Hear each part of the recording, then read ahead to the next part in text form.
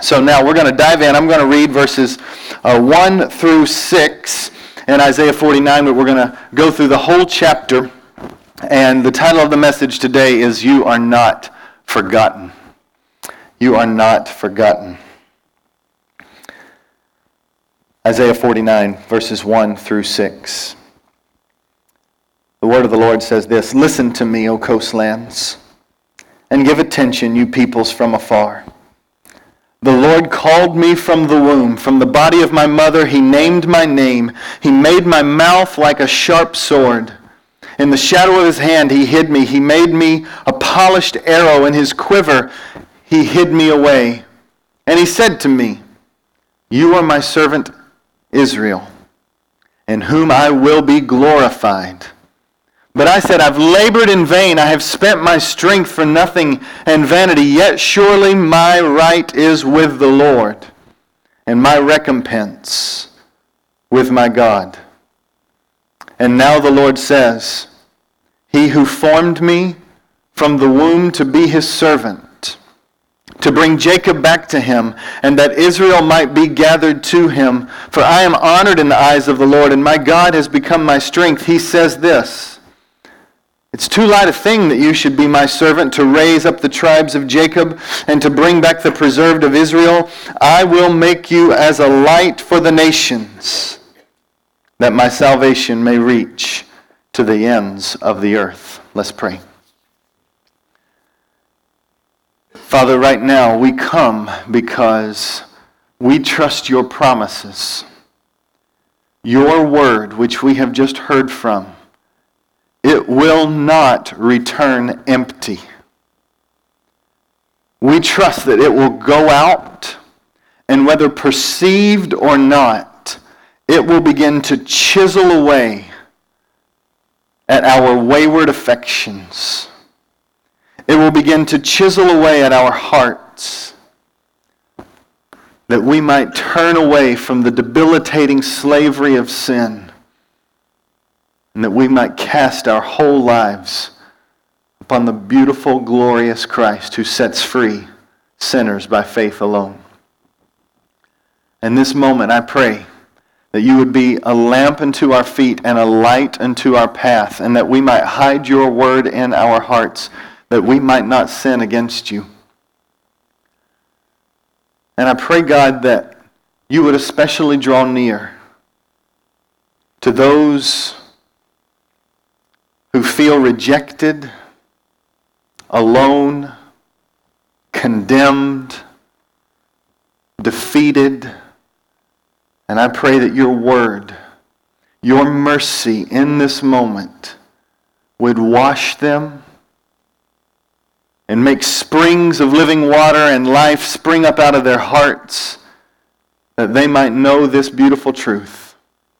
They are not forgotten, and they will not be forgotten. So, Father, right now, in the quietness of this moment, would you speak to us? And we pray this for Jesus' sake. Amen. In my own life, I'm needy, like we all are. I need people to look into my life. I need to hear words of others about my life so that I look more like Jesus and I find joy from their relationship with God, and so that I can also be sharpened when I'm wayward or when I'm not honed in on Christ like I should. And so I meet with a man. This man will remain nameless because he also serves overseas in an area that is fairly hostile to the gospel. But I meet with this man every 4 to 6 weeks via Skype. And he looks at my ugly mug and I look at his, and we just get to talk to one another.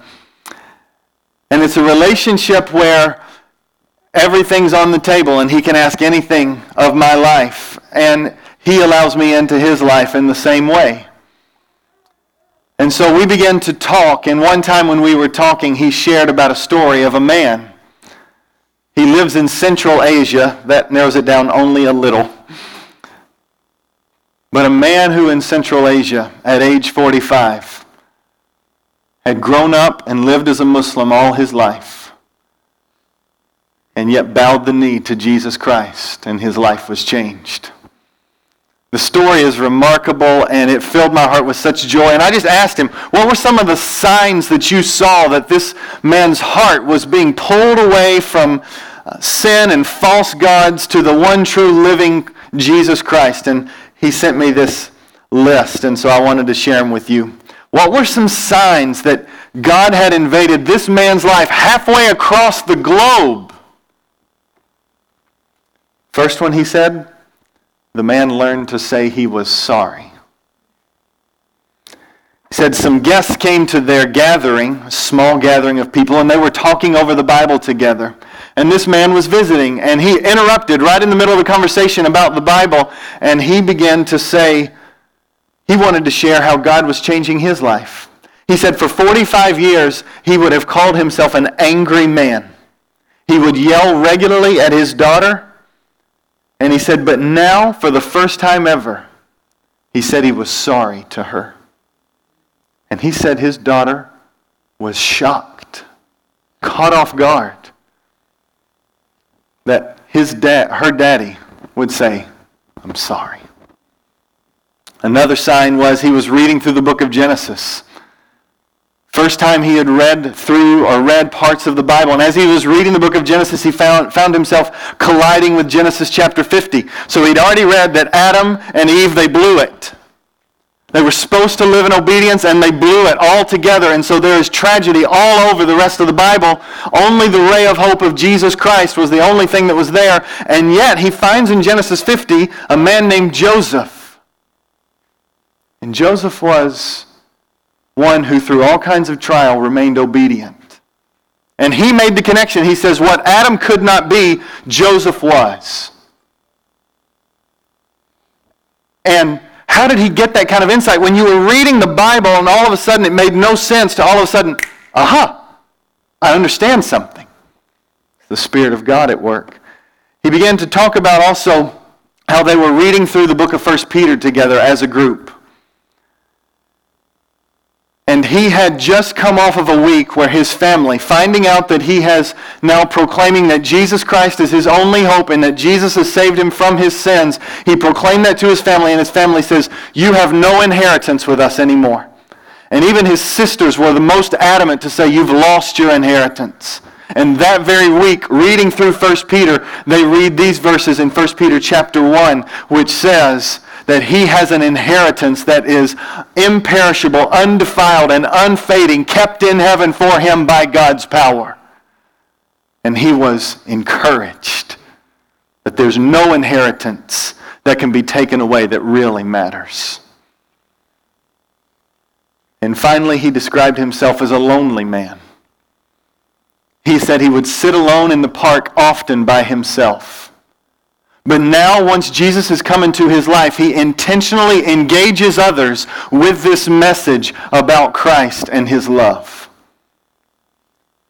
Halfway around the globe, God takes the gospel message and drives it into the heart, and a man is awakened and loves what he didn't love and gives his life in ways that he would not have given his life before. He sees Jesus, and he loves him. God's message of love is not just for us in this room. It is a message that is too small to stay quarantined to the Jews, too small to stay quarantined to Raleigh, too small to stay quarantined to America. This is a gospel that must go to the ends of the earth because God's glory is at the center of this message, that God is the most glorious being in the universe. It is to him that we give our lives to, and that is the message we take. And it's the book of Isaiah, as we dive into chapter 49, that paints this picture of Jesus, who will not settle for his good news to stay small. It must go to the ends of the earth. So, we want to hear about in Isaiah 49 these three things. That God has sent his Son as the servant, and I use the servant specifically because that's the way this passage will speak of it. God sent his Son as the servant. We know him as Jesus Christ for three reasons. One, for his name's sake. Two, for all the peoples, and 3, so that you will not be forgotten. So let's dive into the first part here. Verses 1 to 4, I want us to look at that God sent his Son as the servant for his name's sake. Now, last week we spent some time in Isaiah 48. If you weren't with us, that's fine. I'm going to bridge the connection. We're going to move forward. But in Isaiah 48, we look at verse 20. And verse 20 helps us to understand some of the historical context for where we find ourselves. And it says in verse 20, "Go out from Babylon, flee from Chaldea, declare this with a shout of joy and proclaim it, send it out to the ends of the earth, say, the Lord has redeemed his servant Jacob." What does that mean? Well, God's people were the people of Israel. He chose a people for his name so that they would stand in contrast to the nations. When God loves this people, there is blessing and there is promise, and they have a land and they're thriving. And as you look at the nations, they would look on this people and they would long for that kind of God who provides. But now something has happened. Something has happened, and it's that God's very people rebelled against God. They say, "I would rather bow my knee to a false god that I can make and touch than to worship you." The Bible describes that as forgetting God. They forgot God. They didn't remember him, and they gave themselves to materials, to things, to possessions. They gave themselves to people, saying that people were going to fill up what they really needed. And so, year after year after year after year after year, Israel continued to rebel against God. And so God finally said, "You will be punished for this. For sin cannot go unpunished. You must be punished. And so you will be sent away in exile to the place we just read about in verse 20. You'll be sent away to Babylon." And Babylon was going to be an instrument in the hands of God to bring discipline upon Israel.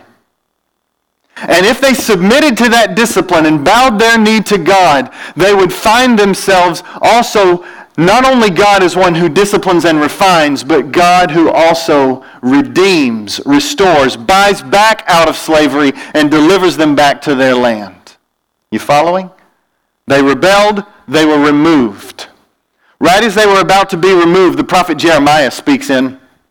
He tells the king of what was Judah at that time, King Zedekiah, that he says, if you don't submit to God's right discipline of you through the hand of Babylon, if you don't stop fighting against Babylon and just surrender, it will go worse for you. And they said, here's what the king said. He said, well, if I surrender, I will look like a weak king. I will look bad in the eyes of these people. So rather than listen to the word of God, I'm going to fear man, and I'm going to keep fighting against Babylon. So rather than a quiet surrender with Jerusalem intact, they continue to fight against Babylon, and what happens is Babylon wipes them off the face of the planet. It goes in, crushes Jerusalem, the temple is crushed, the walls of Jerusalem fall down, and all the artifacts out of the temple are taken, and everything's whisked away to Babylon, and they are there for years. They did not listen out of fear of man. And they find themselves in Babylon, and now as we looked at verse 20, now what's happening is Isaiah was a prophet who prophesied prior to them going away to Babylon. Now we find themselves, they've been in Babylon for years, and God's promises of deliverance for the faithful comes to pass. And he brings a man named Cyrus. He is king of Persia, and Persia comes in and decimates Babylon. And King Cyrus is now the instrument in God's hands. You see, he's just moving kings around by his own power. Trust him with your life. He takes King Cyrus, he destroys Babylon because they were against God's people. They too were not bowing the knee to God. Cyrus is raised up. And with political dominance and power, he put away Babylon, but he also said, Israel, I'm going to send you back to Jerusalem so that you can rebuild your temple and rebuild your city. And that's where we find ourselves in verse 20 of chapter 48.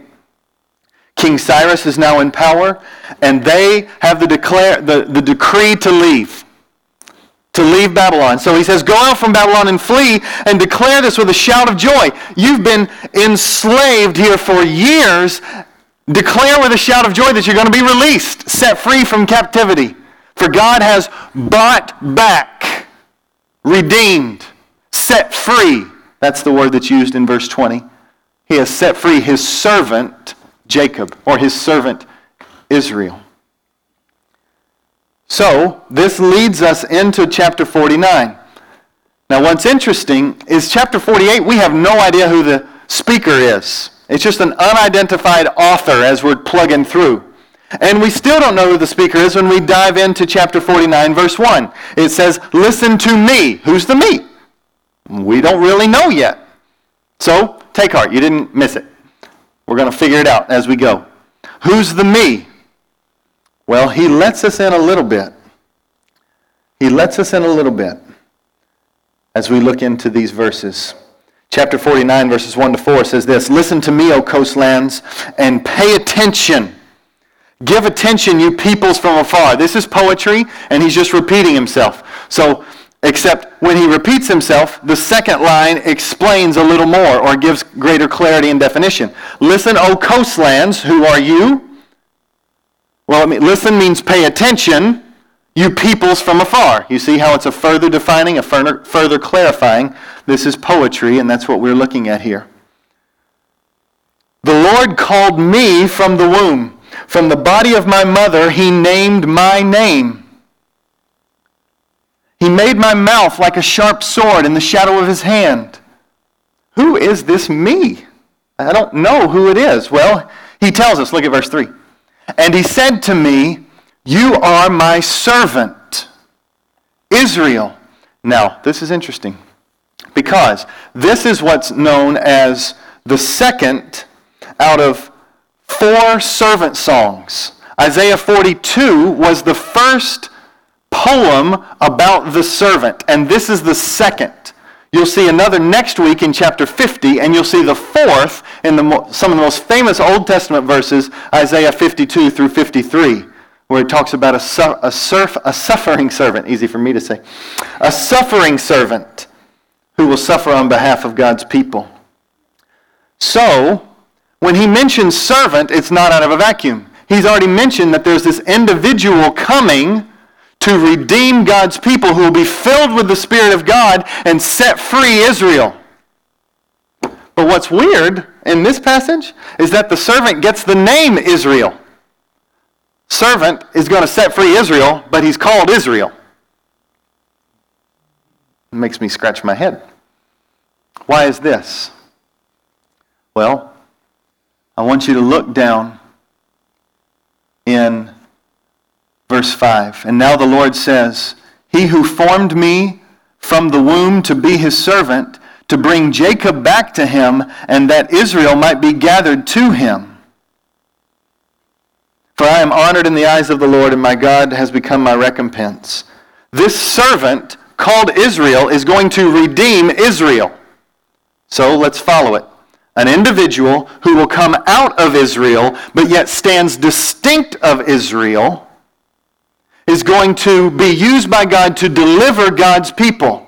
But he gets the name of Israel for one specific reason. Because he is who the people of Israel could not be. He's a representative of the people. They were rebellious, he obeyed. They would not worship, he was in perfect submission to the Father. They were a people who would forget God. This servant would be a person who always did what God required. So there's an individual talked about here in Isaiah 49 who would be who God's people, Israel, could not be. And therefore, this servant was to be their sole hope. Because they had to have somebody do what they couldn't do. They were rebellious against God's ways. And they would be redeemed through a servant. And so, we know this individual servant who stands in the place of Israel, who is the true Israel, We know him as Jesus Christ. Jesus Christ did what we could not do. He died a death that we deserved. He was raised from the dead to show that he has power to make rebellious people new. So, reading it in light of that, let's go back. Verse 1. The Lord called me, this servant, from the womb, from the body of my mother. He named my name. I had a purpose from the beginning. It was my purpose of restoration. And it says in verse 2, he made my mouth like a sharp sword. It's a weird way to talk, isn't it? My mouth like a sword. What is that? Well, he's setting the servant who is going to redeem God's people in contrast to Cyrus. How did Cyrus make triumph over what was happening? He did it through political power, right? Through the domination of a sword in the hand. This one is going to come, and how will he triumph? He will triumph as a servant, and he will have a sword in his mouth, meaning he will triumph through words. His very words will be what creates triumph and victory for the people of God. And this very verse is quoted in the book of Revelation, which is why I've said over and over that if you want to understand the book of Revelation, you need to understand your Old Testament. Because when Jesus is described as the one who has the sword in his mouth, the two-edged sword in his mouth, the author of Revelation, John, is reading his Bible. He's reading the book of Isaiah. That's Jesus. And so to understand, we see that this is how the New Testament authors read their Bible, read the Old Testament as well. And so this is Jesus, and it says in verse 2, in the shadow of his hand he has hid me, he has made me a polished arrow, in his quiver he has hid me away. That means he's made me secure, and the servant will be shot out according to the purposes of God, and he will accomplish, it will be dead bullseye. He will accomplish everything that God wants him to accomplish. And then, look at verse 3. And he said to me, you are my servant, Israel, in whom I will be glorified. The purpose of the servant was to live for the glory of the one who was sending him out, to live for the glory of God. And I don't know if you have this footnote. I have this footnote in my Bible. The word I will be glorified is I will be used to display his beauty. Now there's a mission statement right there.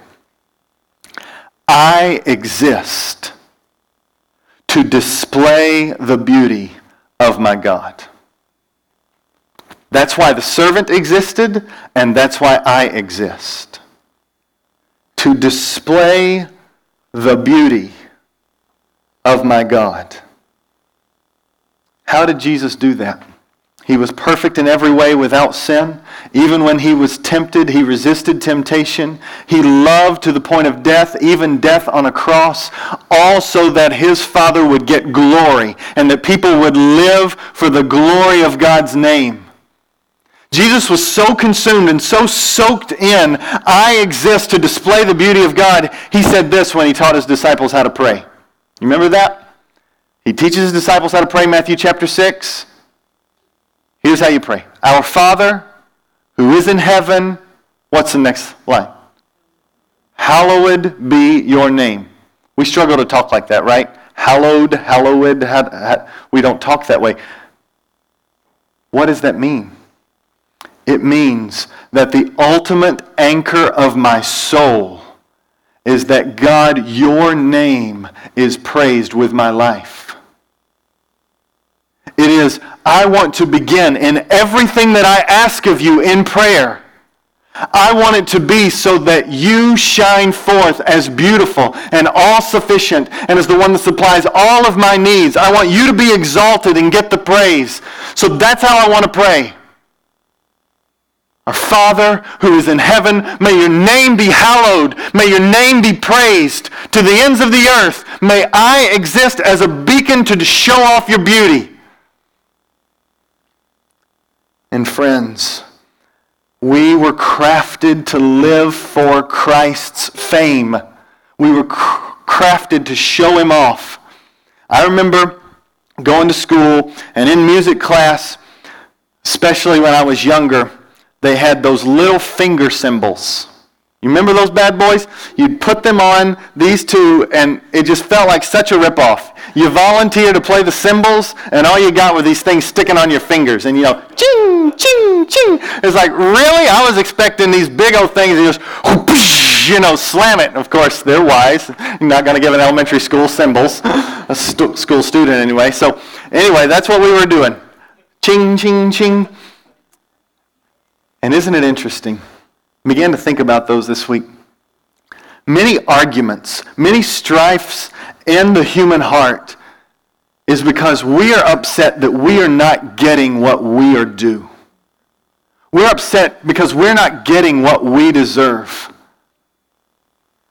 And trust me, we don't want what we deserve. We don't want what we are due.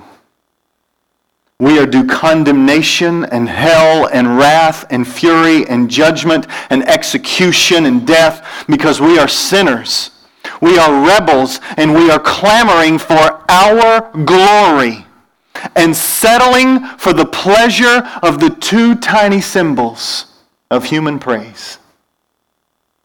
When we were crafted to live our lives for the massive gong-like clangs of triple forte smacking these things together, that God would be praised through our lives. We are drinking through little thimbles when we were created to drink from a well that never runs dry. Desiring that we would get praise or thinking that we can meet our needs apart from living for the beauty of God. And the servant says, I live and exist to display the beauty of God. And all those who trust in the servant are to make that their aim as well.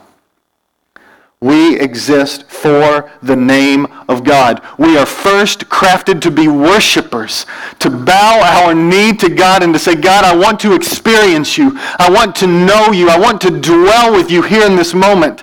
And my prayer has been, friends, that God would protect this passage from just being academic. There's a lot of things that maybe you have not thought about, and so you can get your mind stimulated. But let's make crystal clear why your mind needs to be stimulated. You need to see that God is bigger than you are, and that you are created to bow your heart, soul, and life to God himself. And when you bow it to anything else, it will be like the small clang of these finger cymbals rather than the full delight of being able to smack together what you really wanted to.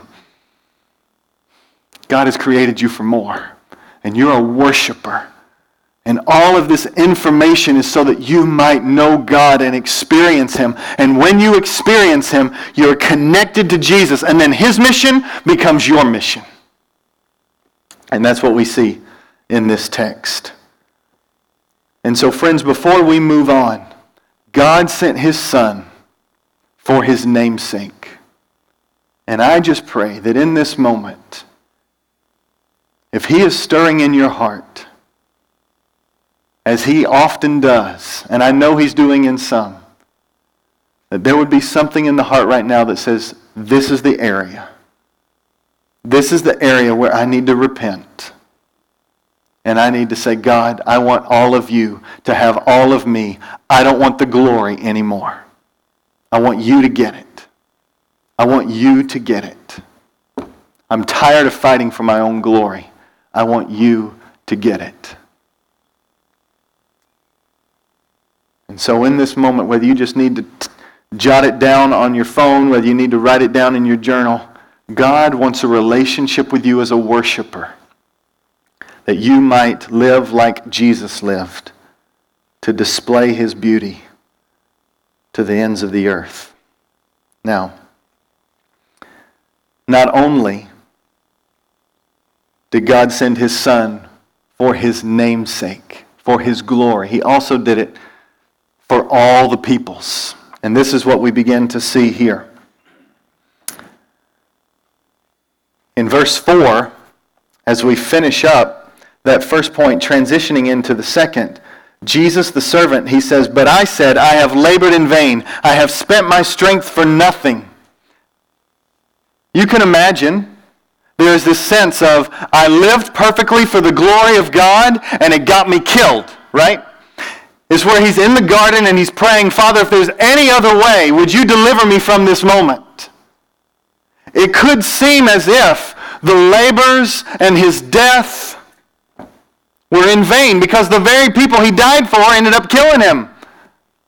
But he knows that's not the case. That's why the next phrase comes. Yet surely, although it seems to have been in vain by all external sights, yet surely my right is with the Lord and my recompense with my God. He'll bring justice. He'll make it right. I know he will.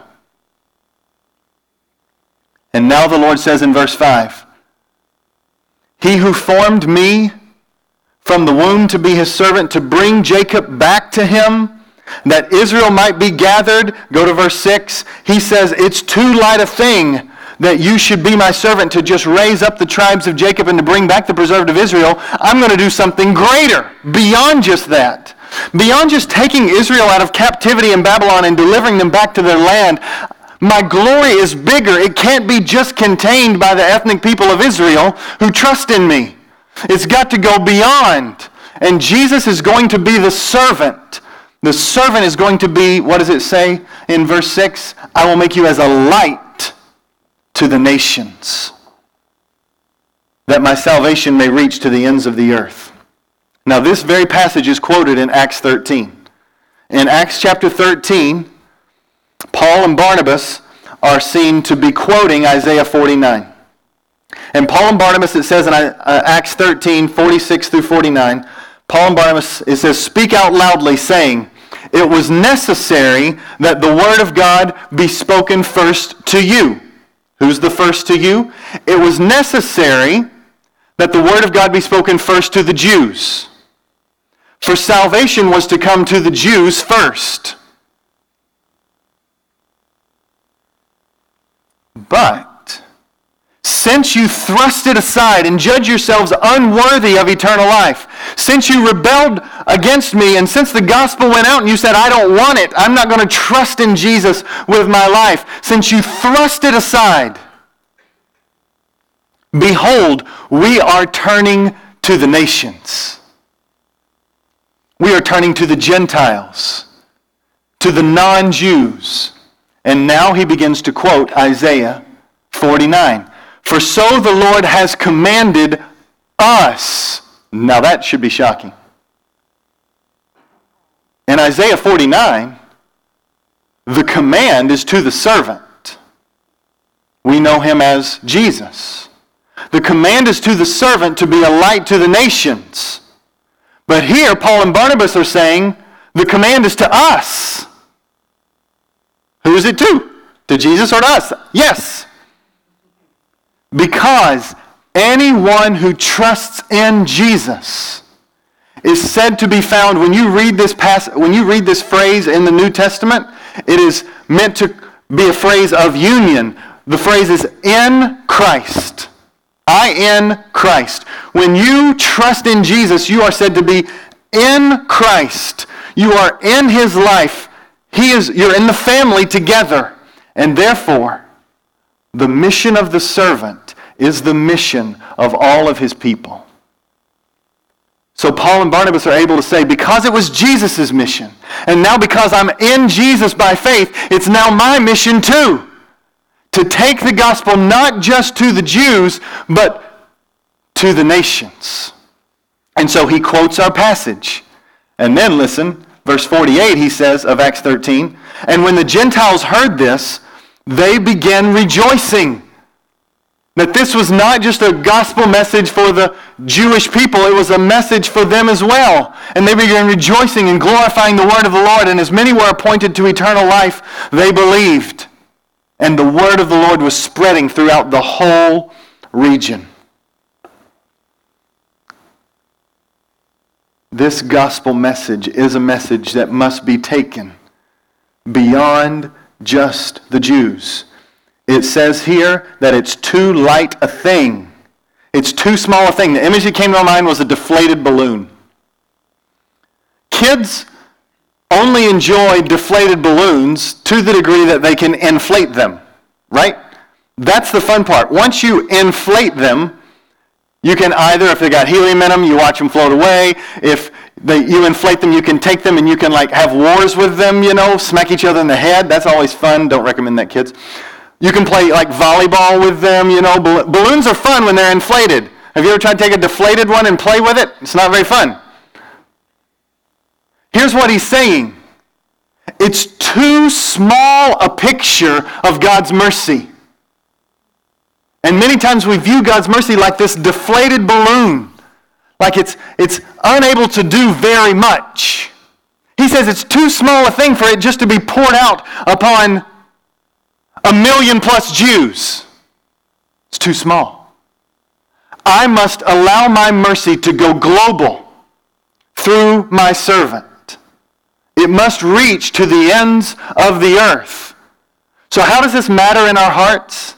What does this mean for our hearts? Is that mercy is bigger than we think it is.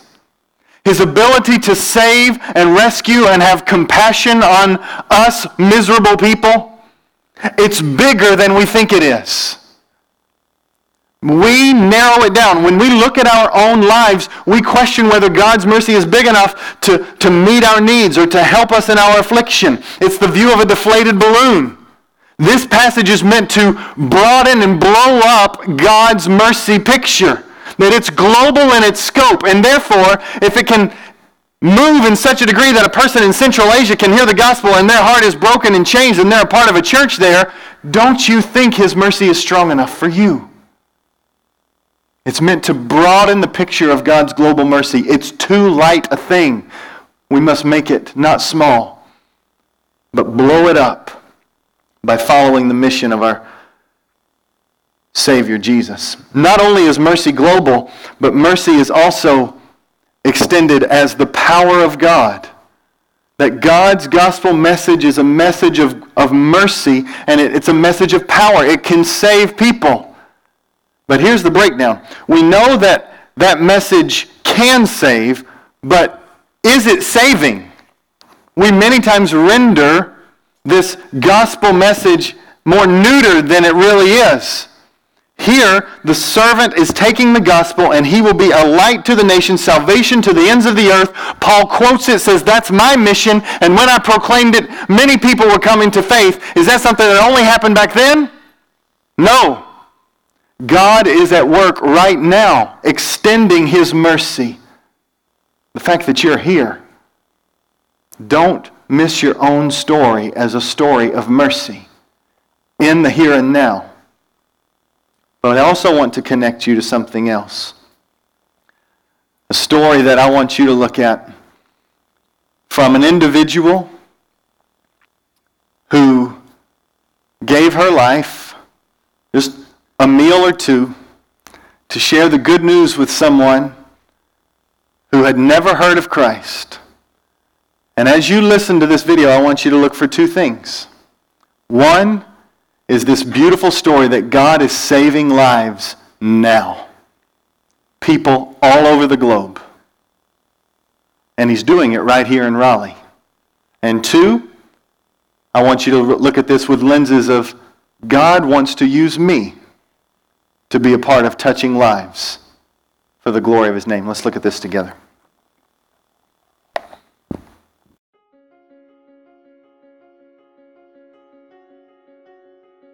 Moses was a well-educated man in the land of Egypt, but when he left his country, he became a stranger wandering in the wilderness. He met God in a foreign land and was sent back to Egypt. When he returned to Egypt, he was able to do great things in the name of the Lord. International students are 21st century versions of Moses. While they were studying in the United States, we as believers must disciple these students so that they can be used by God to minister to their people. There are over 750,000 international students here in the United States, but studies have shown that over 70% of them are never invited into American home. However, when these students are welcomed into a Christian home, it makes a huge impact in their lives. I learned of an opportunity just to host an international student in my home for dinner. And so I decided to invite two Chinese girls over for dinner on a Saturday night, and one was Jean. I was invited by John's family, so I went with another girl that we went to have dinner. I just asked lots of questions. By accident, we brought about religion, the topic about religion. It was obvious that God was working in her life, and before the night was over, she had asked if she could go to church with us. She simply just shared the stories from Bible with me. I made the decision to become a Christian and to believe in Jesus. Jean did become a Christian as she came to our church and learned about Christ, and we shared with her. She accepted Christ and she was baptized, and then I realized the importance of her growing and learning. And that's how she started the Experiencing God study with We Two Girls. And after that study, like my life, I feel it just really changed, and it's exciting. I just made myself available and invited them into my home. And then after that, I really sensed the Lord just directing every step of the way to where we are now, where not only have I continued in discipling these girls, but I see them reaching out to their friends. Discipling international students is essential to spreading the gospel all around the world. You can become involved simply by sharing the gospel with genuine love, educating them about Christ, and equipping them to take the gospel back to their people. Start discipling an international student today and be a burning bush for a 21st century Moses.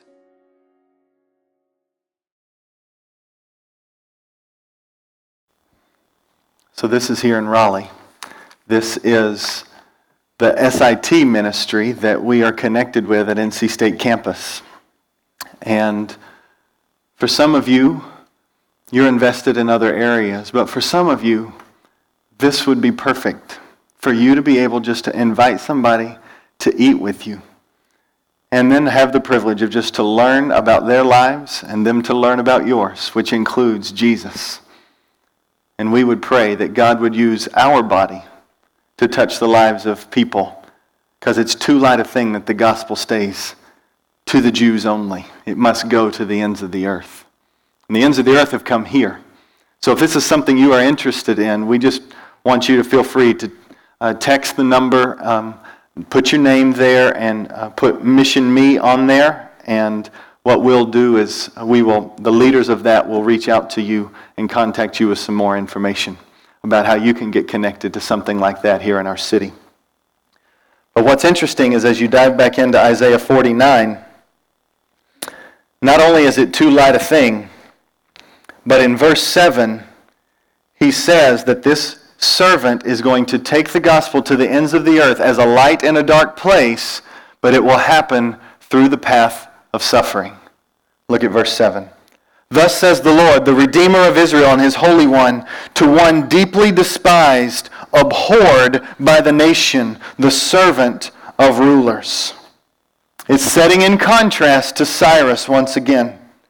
King Cyrus, he ruled and he got his conquering through political dominion, through advancement of political power.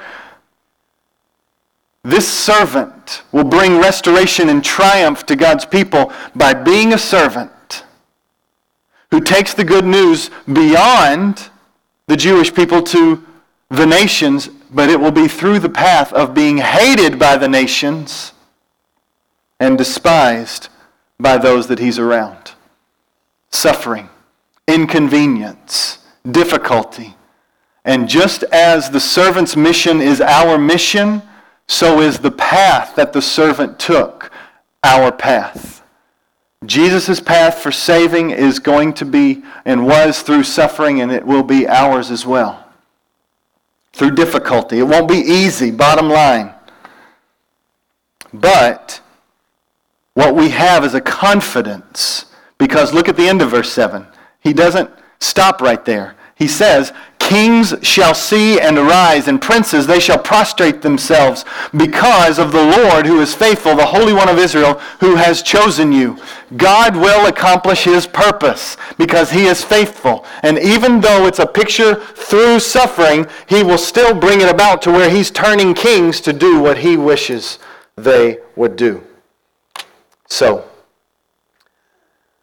some of this, and I know what it's like. As I was preparing, I felt it, and I know as a listener it's that way as well. This seems really good, really kind of big, But you're really right here. You're right here with, I'm overwhelmed by work. My kids are not obedient. My marriage seems a little tense. I'm overwhelmed by studies. Finances are really difficult. I'm physically not feeling well. The list is long. And when we come and we cast our lives in the shadow of such a large, glorious, grand, global mercy mission, it feels like does it even really apply to me? Because I'm such a wreck right here. That sounds really good for those who have it together. I don't have it together. Friends, that's why Jesus came. And this message right here is to help you in two ways. One is to know who that Savior is in the midst of your being a wreck, so that you don't only look at your circumstances, but you begin to see how God is going to use your circumstances, your pain, your mess, your imperfection to use you as a part, not the sole solution, that was Jesus, but as a part of His mission to spread His name and to spread His mercy to the ends of the earth. Part of what this is to say, yes, you are a mess. Jesus isn't. That's our hope. Not you being all fixed. He's fixed. You trust in Him, and God's going to use every bit of your dysfunction for the glory of His name. Every bit of it. And so as we dive into Isaiah 49, He not only sent His Son for His name's sake and for all peoples, but He sent it so that you will not be forgotten. You are remembered. You are fought for. You are loved. He is with you. And this was what the people of Israel were bringing into question. Look at verse 8. Thus says the Lord, in a time of favor I have answered you, in a day of salvation I have helped you. This actually is quoted in 2 Corinthians chapter 6 by Paul, saying that we are on the same mission of bringing the salvation of God to people in the here and now. But let's just keep going, because what this passage begins to emphasize is who God is for you while you take that message. So who is God for you? Verse 8, I will keep you, servant. I will give you as a covenant to the people and establish the land to apportion the desolate heritages. And I will say to the prisoner, come out. So I will use you to say to the prisoner, come out. And now all of a sudden we are thrust into the middle of a prison. We're thrust into the imagery of shackles, behind closed, locked, barred doors, however you think of it. Think about it like this, like picture yourself or a picture of prisoners in World War II under the German Reich. And as these prisoners are there in these concentration camps, they are there not because they have done wrong. They are there because they are hated because of racism and all this gross supremacy talk. And so they are unjustly imprisoned, right? So we who are fighting for justice would believe it's a just thing for them to have a prison break, right? You don't want prison breaks when someone's there and they're guilty. But this is the kind of break that you want to happen. You want liberation. You want to be set free, because the ones who are wrong are the captors, not the captives. And so picture this, that there's one on the inside. There's one prisoner who has special resources and special intel. And it'll be through that one that the entire prison will find escape and will be set free. Through that one, escape will be given to the many. And this is the picture that is being set forth here. Because when they escape, make sure you understand the conditions in the prison so that you understand the conditions outside of the prison. In concentration camps, they were starved. They were emaciated. They were just skin and bones. They were beaten. They were mistreated. They were products of slavery. Many were killed. But now to find that they are brought out, they won't hunger like they hungered. They will not be beaten by their master. by the one who is over them. They will be liberated and set free. This is the image that's used in Isaiah. Look at it. Saying to the prisoners, come out, verse 9, to those who are in darkness appear, they shall feed along the ways. On all the bare heights shall be their pasture. What look to be barren lands. When you're behind the walls of that concentration camp, all you see is barrenness. But when you escape and are brought out and set free, you see pasture. You see opportunity. You see hope. You see liberation. So all the barrenness is now brought into freedom. And look at verse 10. They shall not hunger or thirst. Neither scorching wind nor sun shall strike them. For he who has pity on them will lead them, and by springs of water will guide them. The people of Israel will be brought out and set free. And their story is like a movie.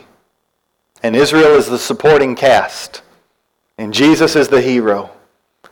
Israel's brought out. They're set free. They're released. And it's meant to be a picture of God's end-time salvation. That at the end, He will restore this entire new heavens and the new earth. And He most especially will restore the human soul. The soul needs to be set free out of captivity. And this is why the author of Revelation quotes this very verse when he quotes the end of all things in Revelation 7. We will never hunger again. We will never thirst again. What was a scorched place will be a place springing with wells of water. And as a people of every nation, tribe, and tongue, we will bow before our great God and shout praises to Him that we have been delivered. And that's what happens in verse 13. Sing for joy, O heavens, and exult, O earth. Break forth, O mountains, into singing, for the Lord has comforted His people and will have compassion on the afflicted. He will bring them out. However, I've talked to many people who have been kind of released from prison before. And when you serve in prison, you learn a new way of life. There's a sense it's a new culture, it's a new setting. Authorities are different, how you make money is different, what your daily tasks are different. And then when you get out, especially if you've been in for 20, 30 years, when you get out, although you're free, you've got to relook at life. Things have changed. And you realize that some things you took for granted while you were in, now your freedom means, okay, yeah, you've got responsibility, but that means I got to do something. I've got to figure out how to manage my life. And you realize that sometimes, even outside of prison, people are as bad as those maybe who might have been in there that you were wanting to get away from. And the people of Israel are experiencing something like this. They've been set free from such awful slavery, and yet now that they're free, they still see that they suffer. They struggle. They feel alone. And they too are stuck in all the mess of their life, just like you and I are. And I want you to hear what God speaks to them in this moment. Verse 14. But Zion, that's another word for Israel. But Zion said, the Lord has forgotten me, forsaken me. My Lord has forgotten me. This is how they feel. They feel forsaken, abandoned, rejected, not remembered. Have you felt that way? Have you felt that way? When you're at the end of yourself, you feel as if God's not paying attention to your trial. You hurt. He's not paying attention to the fact that you are physically sick and hurting. It feels as if you have been forsaken and rejected and left alone to fend for yourself and to kind of figure it out on your own. This is how Israel was laboring. And yet, look at what he says. Verse 15. Can a woman forget her nursing child? It's this sense of a mom who has cared enough about a child not only to bring it about and to keep it alive, but to want to feed it and to care for this child. And you think about this mom just caring for this child, and you think, having gone through all of that and nursing and nurturing this child, there's no way this mom's going to forget this child. No way. After living that much life, that much trauma, you're not going to forget this child. And yet, God says, even some moms forget. Even some moms forget their children. Even some moms abandon their children, but I will not forget you. That's the closest earthly relationship that might even get close to my intimate love for you, but even that falls short because I won't forget you. I will not forget you. And verse 16 says, I have engraved you on the palms of my hands. He's begging you to look at his hands as proof of his love for you. Where might we see that? When Isaiah 49 goes to Isaiah 53 and the servant is hanging. He suffers on our behalf to prove his love. He was forsaken, Psalm 22, so that you might not be forsaken. He was rejected by men and by the Father so that you would not be rejected. He ushered himself to be forgotten so that you would never be forgotten. The servant has done it all so that you have great hope as you stare square into your trials. You are not alone. And many of you know what it's like to be rejected. You've poured into people, you've loved people, and they have only turned their back on you. And what do? When that happens, you begin to ball up, you begin to close up, you begin to hide away because you've been hurt. Because people have rejected you. Friends, people will reject you, but God will never reject you. And so he calls out that we must trust him, and therefore we cannot stop loving others. We must continue, even if they reject and hurt us, we must continue to follow the mission that our Savior followed. Because if he would have quit, we would be left alone. But he didn't quit, and we're not alone. Therefore, we have a message to take to the ends of the earth. You will not be rejected. And as we heard a message about this, my wife loves art, and she drew it on a piece of paper, and I just wanted to put it up because maybe seeing it a little differently might etch it into your brain. Etch this into your brain. He was forgotten so that he will always remember us. He was alone so that I will never be. He was rejected so that God would receive us. This is the gospel message. And so, now you and I, who live in mess, he's saying, that's okay. I walk the mess for you. You will never be alone. And now your life and your mess has meaning. It has purpose. That he will use you as a small piece of the puzzle to take his glory and his fame to the ends of the earth. That might mean sharing with a member of this church. It might mean sharing with a neighbor. It could be sharing with international students. It could be you going and investing your life overseas where people have never heard of the good news of Christ. But I promise you this, part of your purpose is connecting your life to spreading his glory to reaching the people that have never heard. And so he lays out for us, you will not be alone. You will not be forgotten. And I will continue to spread my name. And so you just hear promises like in verse 23. Then you will know that I am the Lord. Those who wait for me shall not be put to shame. And you hear the promise at the end of verse 26. Then all flesh shall know that I am the Lord your Savior and your Redeemer, the mighty one of Jacob. Let's live in such a way that we want people to be able to see the beauty of the Savior through us, through our waiting, through our fighting through our loneliness, through our sharing about how God has comforted us, so that people would see that he is the Savior and he is the Redeemer of our lives. Let's pray.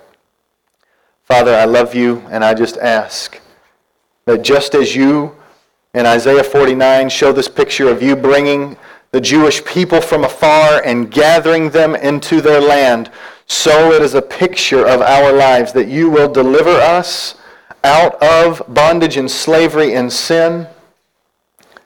And as you deliver us,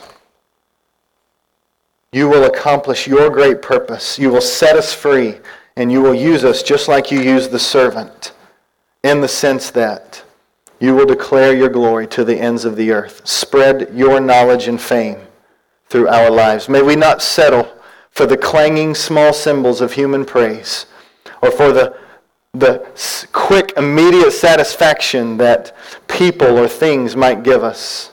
But may we repent, strive to be worshipers of you, and just trust that you are going to use our lives to touch someone else's, that we might see and experience the joy of people being changed for Christ's sake.